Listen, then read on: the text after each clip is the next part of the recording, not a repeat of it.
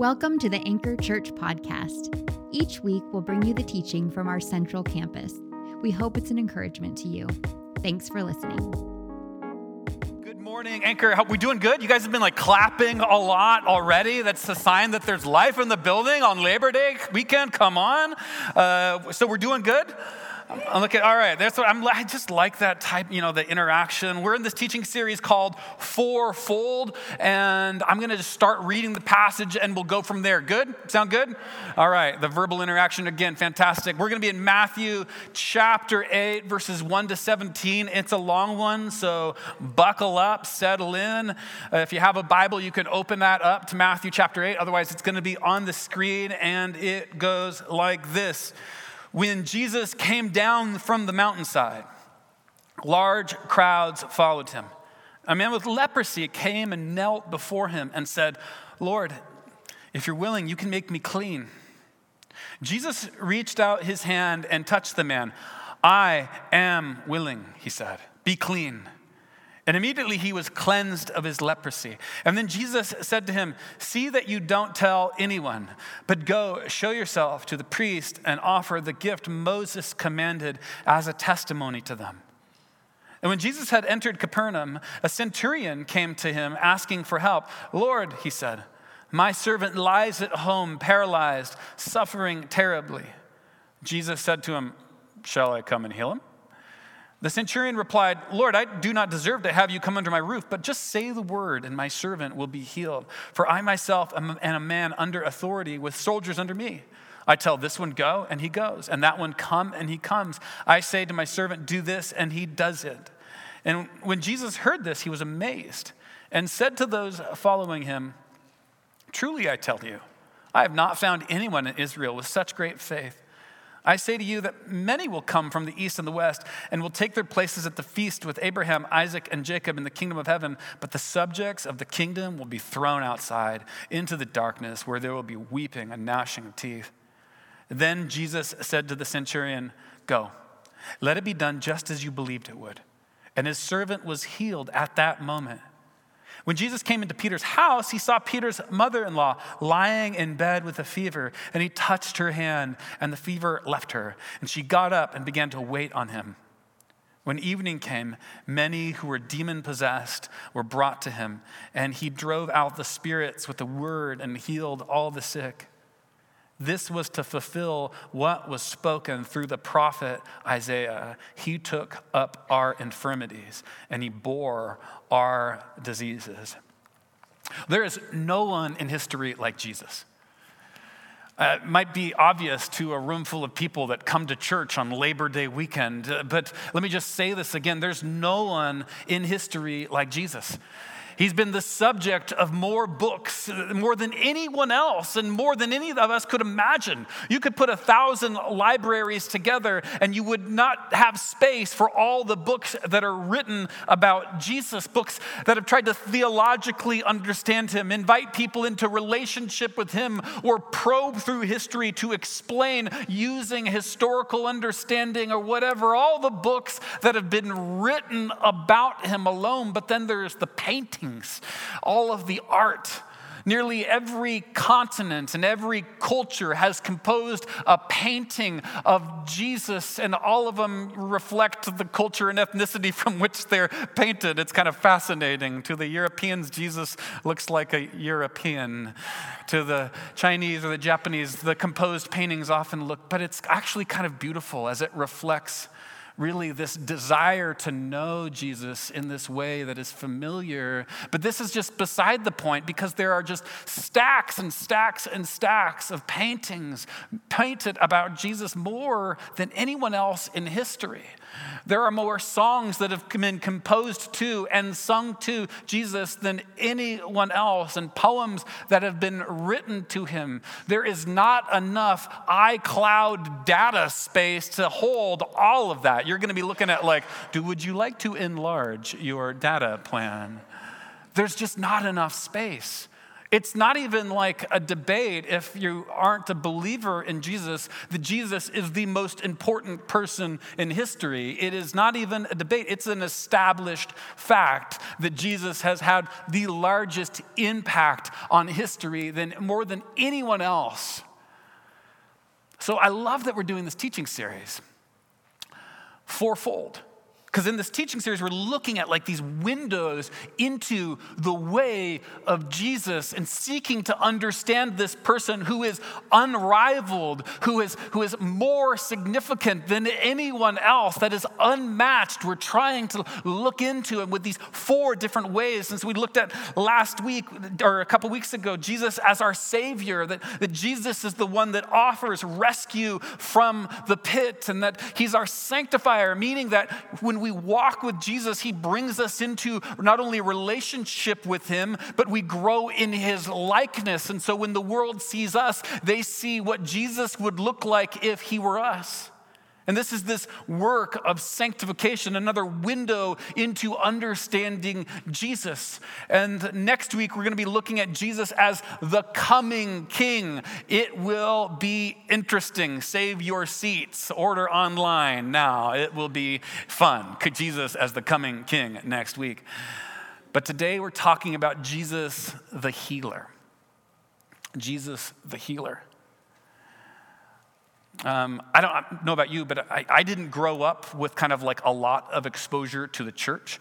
And so like early on, like before like the last little bit of my experience at high school, my exposure to like Jesus and healing and church largely was through like when I was like sick and I was at home and I was like scrolling through the channels and I somehow landed on TBN, and all of a sudden I see big hair, golden chairs, and donate now, and these dramatic healings.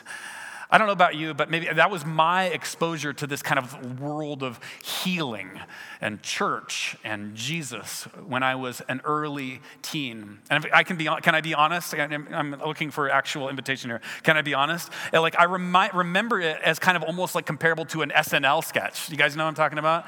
It's like these just like, how do you get that purple tint in your large hair? I don't know how you do that. And like, who makes golden chairs like that? Where did you buy those chairs? I'm not interested in procuring them, but I'm just fascinated that they exist, It looked like this foreign world that I had no exposure to, and honestly, I was left kind of like sneering and deriding it. Now, I say that a little bit hesitantly, one, because I know some of us might have had that experience growing up in churches like that, but two, like I sit here now as a person who believes that Jesus still heals.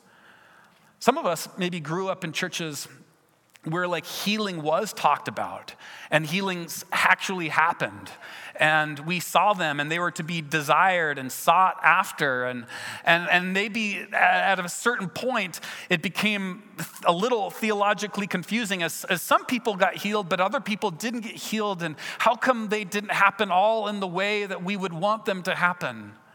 And sometimes we even temper down our faith because of life not matching what our hopes have been. And so I know that sometimes some of that, us in the room, kind of maybe have had this kind of, it's theologically confusing, the idea of healing. And others of us maybe grew up in the church and we read the Bible and did that really well, but actually we didn't see any healing. So it's theologically confusing in a different way that happened in the Bible, but it didn't happen in life. And so because like there are so many different reactions to this topic of Jesus as healer, we're going to be very clear today in our points. Sometimes we like to be poetic and interesting in our points. So like when the points come up, you're like, ooh, tell me more about that one. We're not doing that today. We're being incredibly simple and bare bones because we want to be incredibly clear. And so all of the points will begin with healing is, describing what healing is. And the first is that healing is Jesus' mission. Healing is Jesus' mission.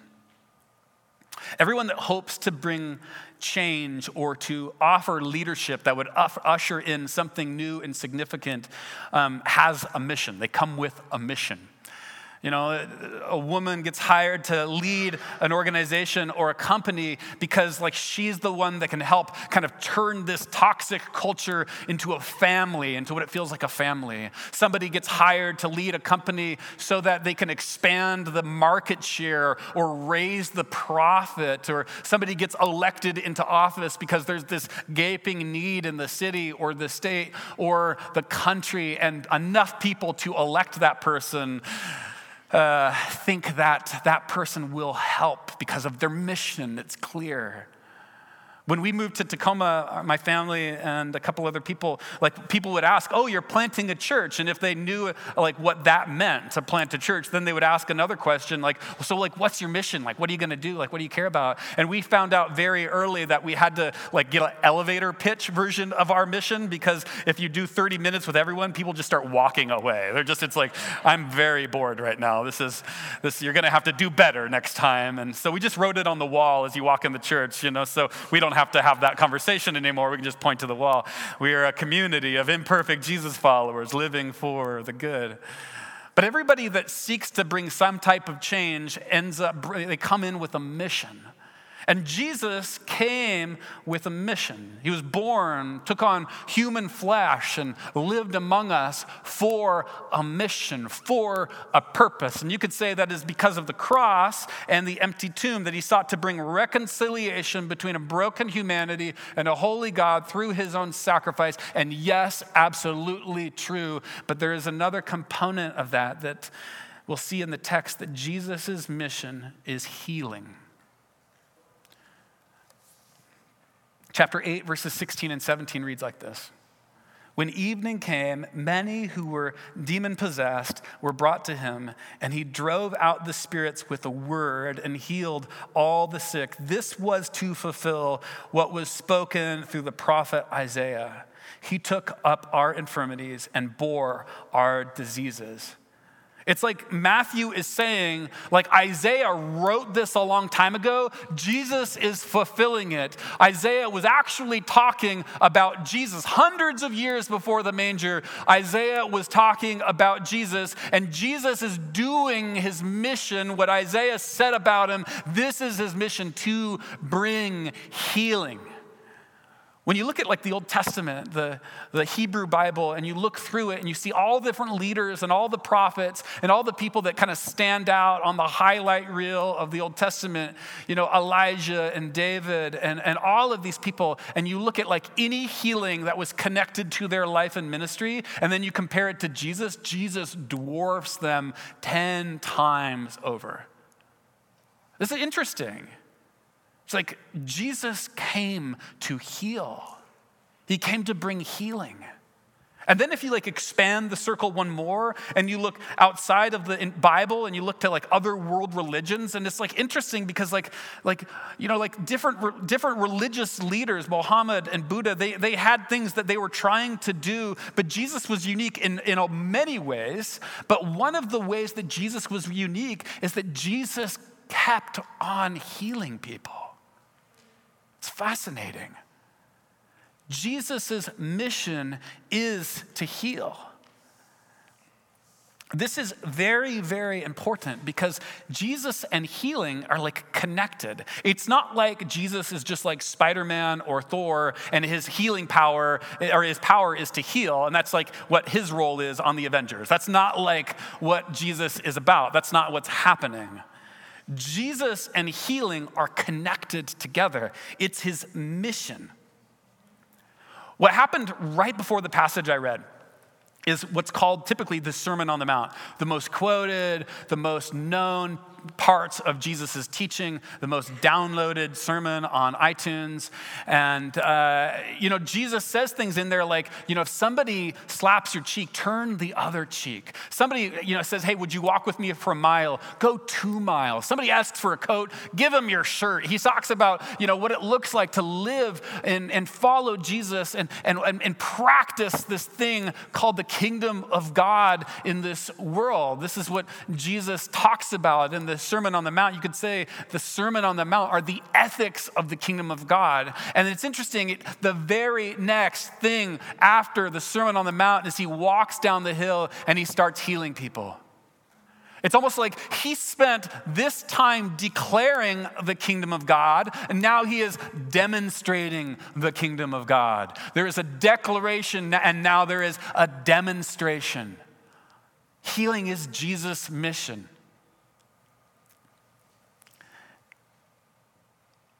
What's significant about this is that it's important to understand it's Jesus' mission, because when you think about history, from the scripture's perspective, and maybe if you're new to scripture, if you're unfamiliar with the Bible, this could be a helpful way to kind of remember some of the sweeping themes. The Bible begins with God creating everything, and it's good. He's like, this is so good. It says it over and over again. And then sin interrupts this goodness. It damages the goodness. And it affects everything. Sin affects relationships. It affects work. It affects the environment. It affects our bodies, because sickness and illnesses were not something a part of God's original creation. So it's part of this cancer called sin. It's woven its way into every aspect of creation. And so when Jesus shows up on the scene, he is doing away with the effects of sin and demonstrating what the kingdom of God looks like, though it's in the future in its ultimate form, but it's expressed here in this everyday world by Jesus taking away the effects of sin and showing what God's heart is for his good creation. This theologian named Jürgen Moltmann, which I'm sure is a household name, and you've probably used at breakfast this morning around the family, around the table. He says it like this, and I think this is so significant. He says, Jesus' healings are not supernatural miracles in a natural world. They are the only truly natural things in a world that is unnatural, demonized, and wounded. What Moltmann is saying there, he's saying that the actual natural state, the original state of God's creation is unhindered by sin. And so what Jesus is doing there, he's setting the world to right. The kingdom of God looks like someone healed. I believe a couple things here. I've got some convictions. You can't be an actual Jesus follower without understanding him as your Savior. It doesn't work. That's why we talked about in our first week. You can't be a Jesus follower unless you realize you're in need of rescue. It begins there. You are in need of rescue. He's the rescuer. You are in need of saving. He's the Savior. That's you can't have an actual relationship with the real Jesus without that. That's the premise. And it goes on. I also believe you can't be in an actual maturing relationship without Jesus as your sanctifier. Meaning that if you walk with Jesus over time, he makes you look more like him if he were you by the power of the Spirit. So the world sees significant change over long periods of time, and it's like, wow, what is happening to this person? They're being transformed. And I believe this as well, that you can't be an actual maturing Jesus follower without understanding him as your healer. Which gets us to this next point. Healing is holistic. Healing is holistic. In the first century world, a leper, like we encounter in the first bit of the passage we read, had certain parameters and rules and regulations around how they were to act. In fact, if they were to come within a small distance from somebody else, it literally says in Leviticus that they had to dishevel their hair, wear some scrubby clothes. That's not the Bible's word, it's my interpretation. Wear some scrubby clothes and yell, unclean, unclean, unclean. Can you just imagine that? The mental and emotional toll that would take? Where you just literally, your relationship with people is yelling, I'm unclean, look how scrubby I look, stay away, I literally religiously can't be in a relationship with you. I mean, think about this. What it does to relationships. There's nowhere to go when the next festival is coming. You're not going to your family's house. You got to stay away. There's nowhere to work when Monday comes. There's no money coming your way except through maybe charity. And then there's the emotional weight of literally yelling at people, get away from me. I don't want you sick. Stay away, stay away, stay away. And like, that's not just like, a passing thing, but it's like your life, where it drops all the way down into the level of identity after maybe the thousandth time of saying it. But then there's also the spiritual element. You can't go to temple to offer sacrifices to be and worship God, because that means you're around people and you're ritually unclean. So you have to stay in this place all by yourself. And then a guy heals you. Healing is holistic. Jesus' healing is holistic. You see how Jesus actually touches the guy? Isn't that curious? Jesus, it says he reached out and he touched him. I wonder when the last time that he was touched. When was the last time he was physically touched? And Jesus probably has a suspicion. And so he reaches out and says, I'm actually going to touch you. I'm going to physically touch you. And all of a sudden, this guy is healed. And so he's able to go to temple. He's able to go to his family's house. He's able to take a job. He's able to not have to interact with people around the unclean. He can be in relationship with other people. You see, Jesus' healings are emotional. He does emotional healings, relational healings. He does socioeconomic healings and spiritual healings. He doesn't limit it to just one type of healing. He is a holistic healer, and he still is a holistic healer. The centurion, the very next one. The centurions are a sign of they are the militaristic, imperialistic pigs in their infiltrating and implicated in the subjugation of God's people.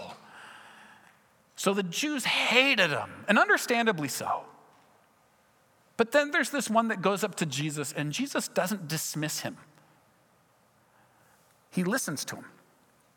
And then later on, it says, turning aside to his disciples, he goes, I haven't actually met somebody with this faith in all of Israel. And the disciples are like, but I have faith. What about me? And this centurion who considers himself an outsider, he says, I'm not worthy actually for you to come into my home. He considers himself a religious outsider. Jesus says, you are actually going to be at the table. And people that thought they were at the table, you have their spot. Because of your faith. Jesus is a holistic healer. To the excluded, he includes. And then the third one is this Peter's mother-in-law, who I don't know why she didn't raise her hand and ask for healing, or why Peter didn't say, hey, my mom, you just spent the whole day healing people. My mother-in-law has a little fear, We don't know why. Maybe it had something to do with her being a woman in the first century. I'm not sure. But what Jesus does is he sees her. And in seeing her and healing her, he raises the value up on her in the presence of all his disciples. Jesus is a holistic healer. In fact, the Hebrew word for healer or healing is rapha. Now, the New Testament is written in Greek, but the Hebrew Bible, or the Old Testament, is written in Hebrew. And so the Hebrew kind of words occupy the mental and imaginative landscape of the New Testament writers. And the word rapha is a word that would have been the idea Jesus had of what healing is. Now, if you look at rapha in the Old Testament, you'll find that it's used to describe all sorts of healings. There's a house that gets dilapidated, it needs rapha. There's a family that is broken, it needs rapha. And what you'll find is that rapha is actually God's way of setting things to what they were in the garden. And it's this holistic, sweeping word used to describe all sorts of types of healing. Jesus did not consign healing to just physicality. It was part of what he saw. Healing was holistic all the time. This is Jesus' understanding of what healing is. Now, I mentioned in the last point that you cannot have an actual deepening, maturing relationship without understanding Jesus as your healer. And I didn't say that because I just thought it was a propositional truth, kind of an abstract truth that I just kind of like believe in because it seems rational. No, that is true, but I also believe it because it's an experienced reality for me. Now, I want to be totally honest and transparent here. I have not personally experienced physical, like miraculous, instantaneous healing. I haven't experienced that. I've prayed it for myself. I've had other people pray it for me. I have not personally experienced it. I have friends that have. I know people in the Anchor community that have. I just personally haven't experienced it. But I have still experienced Jesus as my healer. Why? Because healing is holistic. I remember when I came to faith, the end of my senior year in high school, it was almost as if the Holy Spirit was alerting me to this stuff that had been keeping me in chains, and I just thought it was normal. I had been living my life kind of emotionally crippled, slipping into codependencies and insecurities to kind of like manage my relational life. And when I came to faith in Jesus, it was like almost as if like he was said to the centurion, do you want that to be healed? I remember early on in my faith, I was a freshman in college, and I was hanging out with Mia Jensen. It was 2 a.m. She was on her third cigarette or something, and I wasn't smoking because I was a Christian. And I remember I told her, I was like, I don't think I'm ever going to get married. You know, my mom's had multiple marriages, and I think that I'm kind of nervous that would be the case for me. So I'm probably just not gonna get married. And it's just so cool to see Jesus healing that. Jesus is a holistic healer. It's almost like, oh, there's a little wound. Oh, there's another part of your story that's not healed yet. Can I heal that too? Oh, that's another little mark of something that's a chain that you didn't even know was there. Can I break that one too? Jesus is a holistic healer. For some of us, we may experience physical healing, and we should hunger for that. For others of us, we might experience emotional healing. Let me just say, since then, I've worked with counselors and friends, and it's been awesome to see God work through them. But who began the work, that healing work? It was Jesus and a teenage boy named Brian. Jesus is a holistic healer. If you walk with Jesus for long enough, you will find his healing touch in every area of your life. But also, healing is not formulaic. It's not formulaic. You see, check it out. In this passage of scripture that we read, we see a man approach Jesus and ask for healing. He actually says he gets on his knees and he says, hey, would you heal me? Jesus heals him with a touch, as we talked about. But then the very next healing story is the centurion saying, no, I actually don't want you to come to my house because I'm not worthy. Just say the word. And Jesus heals by a word a person that he hasn't met, and we don't know what his faith even actually looks like. And then the third story is of Peter's mother-in-law, who doesn't even get a word in edgewise, and she's all of a sudden healed. It's not like there's this cookie cutter that we can employ to how Jesus heals. Jesus' healings are not formulaic. You cannot make a formula out of it. You can make a formula out of video games. Up, down, left, right, hold, A, start, Hadouken. You can do that. And you can do a formula for chemistry, right? Put this and this together and you have an explosion. You can do a formula for math problems, pi r squared. Don't ask me much more than that. But there's not a formula for healing.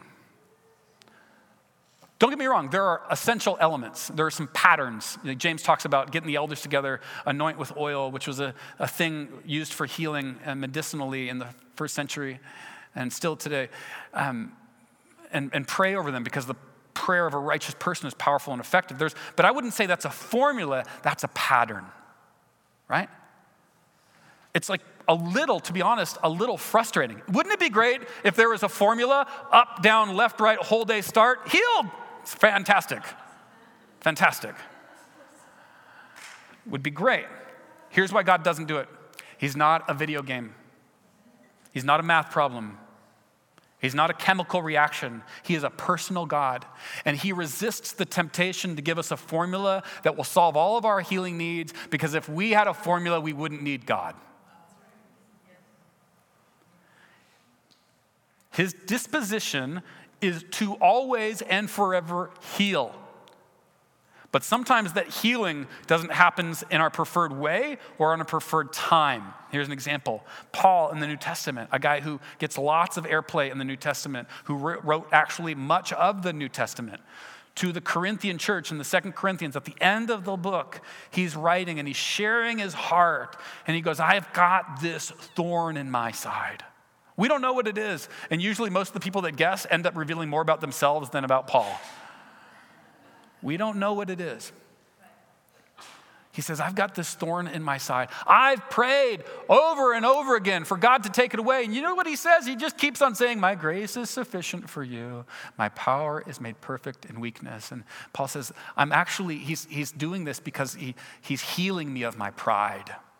You see, I've seen so much. I've seen people healed. I've seen cities get changed. I've seen riots and revivals happen because I just preached the name of Jesus, and it would be very easy for me to think that I'm a big deal, but I'm really just a servant in the house of a king, and to keep me from believing that I'm a big deal, I've got this little thorn here to heal me of my pride. So everywhere I go, there's a little bit of limp.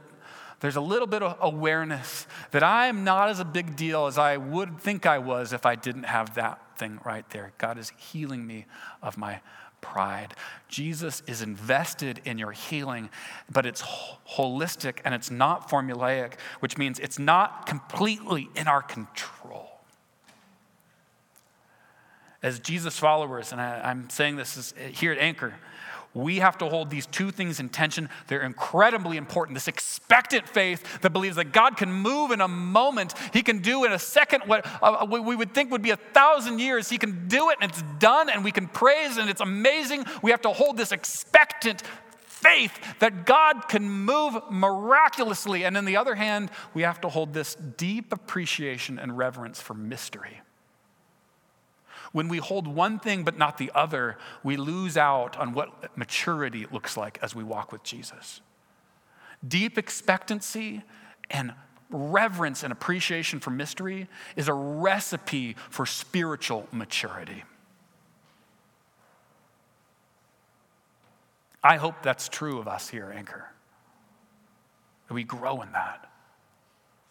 Why would we not, on one hand, hunger for God, to be all of God and work as powerfully as he can? Why would we stop hungering for that? Why would we let the world tamp down our expectations? And also, why would we forget that life is mysterious and God is mysterious and this thing sometimes is mysterious? As Jesus followers, we hold these two things together. Last point is this: healing is available for you. Healing is available for you. I was thinking through this as I prepared, there's 3 reasons why I think that people wouldn't ask for healing. First is maybe we just don't believe. There's like followers of Jesus and not followers of Jesus. Maybe we just we don't believe. I remember years ago, I was reading this book called The Meaning of Jesus, written by a New Testament scholar, historian that I adore, N.T. Wright, and somebody named Marcus Borg, who I don't like that much. I'll just be honest. Marcus Borg was largely trying to dismiss most of what Jesus did in the New Testament or water it down so it doesn't even look like something recorded in the New Testament. And N.T. Wright, this notable Bible scholar, was actually saying, no, actually there's compelling reasons why we should trust the scriptures. I remember really underlining N.T. Wright and kind of thumbing my nose at Marcus Borg as I read through this book. And I got to a chapter on healing. And I just expected to do the same thing. I expected to kind of thumb my nose at Marcus Borg and cheer on, yeah, N.T. Wright. And then I got to it, and Marcus Borg, this guy who was largely dismissing most of what Jesus did in the New Testament, was actually saying, no, actually, I agree with N.T. Wright on this one. I do believe Jesus he healed people. And I'm like, wait. he says, yeah, there's just documented cases of people being healed in powerful ways, and Jesus is the most important person in history, so I guess I can accept that he did a lot of these healings. And so I was like, I was at a place where I'm like, how much do I really believe he? And I'm like, oh, he believes it. Challenge accepted. So I want to be sympathetic to people who have a hard time believing, but I want to just say that, there's documented cases, dare to believe.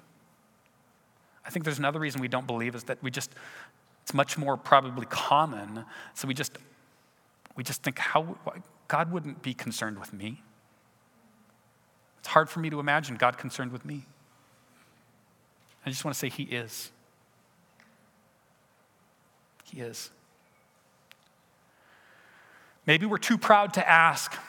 There's a level of humility that's required in asking, especially in America, in our moment, to say, hey, I am in need of healing means that I don't have it all locked down by myself.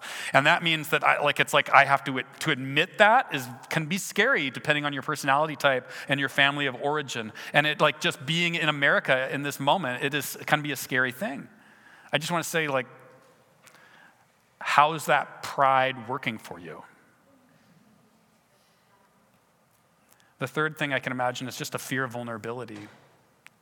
Each of these things are understandable, but we don't want to stay there as Jesus followers. We don't want to stay in that spot.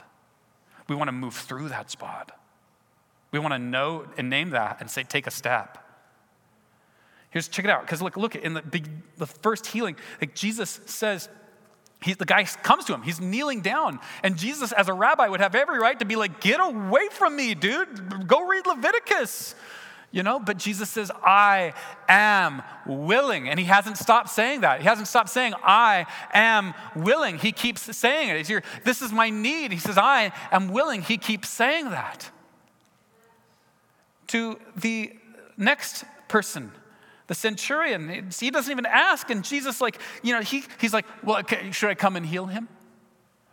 And to Peter's mother-in-law, he says he saw, everybody else walked past, Jesus saw her. He saw her, he was paying attention. Jesus is interested and invested in your healing, non-formulaic, holistic, but he is invested in your healing. Healing is available for you. So let me just say, check this out. The God of the universe sends his son to save and to sanctify, but also to heal. And why would any of us that call on the name of Jesus not lean in to that beautiful mystery that is a signpost of God's kingdom coming right here in this present moment? Why would we hold God at a distance? Why? Don't let the pride or the lack of belief or the fear of vulnerability keep you from taking the step towards the one who is our healer. I invite the band to come up. And I just want to, as the band comes up, talk about some opportunities just even right now. And I know in a room like this, there's people that come with all different experiences with church, as we kind of named at the beginning. There's some of us that come not knowing where we are at with our faith. And I just want to say, if you are here in the room, I'm so glad you are here. I'm so glad. And I would invite you to keep considering and showing interest and learning about Jesus. And some of us who are burned out on religion, but would still trying to figure out what our faith looks like in Jesus. And some of us, we're all over the map, but I just would give this invitation. If you felt your shoulder tapped in the last few minutes of doing this, come forward to each of these sides of the building and just say, I'm here for healing. It might be an emotional thing. It might be a relationship that needs healing. It might be a physical thing. It might be just kind of a mental kind of cul-de-sac, of you can't get out of this kind of frame of mind that you just need healing. But come to the healer. Ask for healing. There's people that want to pray for you on both sides of the wall. Take advantage of this next moment that we have here. Before the doors open, we head to our cars. Take advantage of this moment. And then every week we do communion because Jesus said, as long as you hang out with each other, as long as you gather together, take this bread. The bread's like, it's my body. It's given for you. And he said, the cup, this is my blood. It's shed for you. So the new covenant for the forgiveness of sins. As long as you do this, be reminded that my love is rich and it's aimed at you, and it's because of my sacrifice that you can be brought nearer. So with these little elements, we're reminded of God's love is aimed at us. Maybe if you're not a Jesus follower, maybe today could be the day and you could just take that communion and say, this is me saying yes to the God who is sacrificial and love. And as we step into this next song and opportunities for prayer and for communion, I just want to pray over us. So you might just close your eyes. You can stand up if you want to, or you can sit, whatever you want. But Spirit of the living God, Holy Spirit, would you come in this place? Sneak past our defenses. Sneak past our nervousness. For those with tight shoulders and kind of anxious energy, would you come speak a calming word to us? For those of us that are afraid and want to step towards prayer but are unsure, would you bring a word of confidence to us? Would you be the peace in this room? Would you give a vision of yourself to us that we can hold onto through the week, that we would understand you as the God who wants to be so near to heal the hidden parts, the visible parts, that we might hear you say, even to us, I am willing.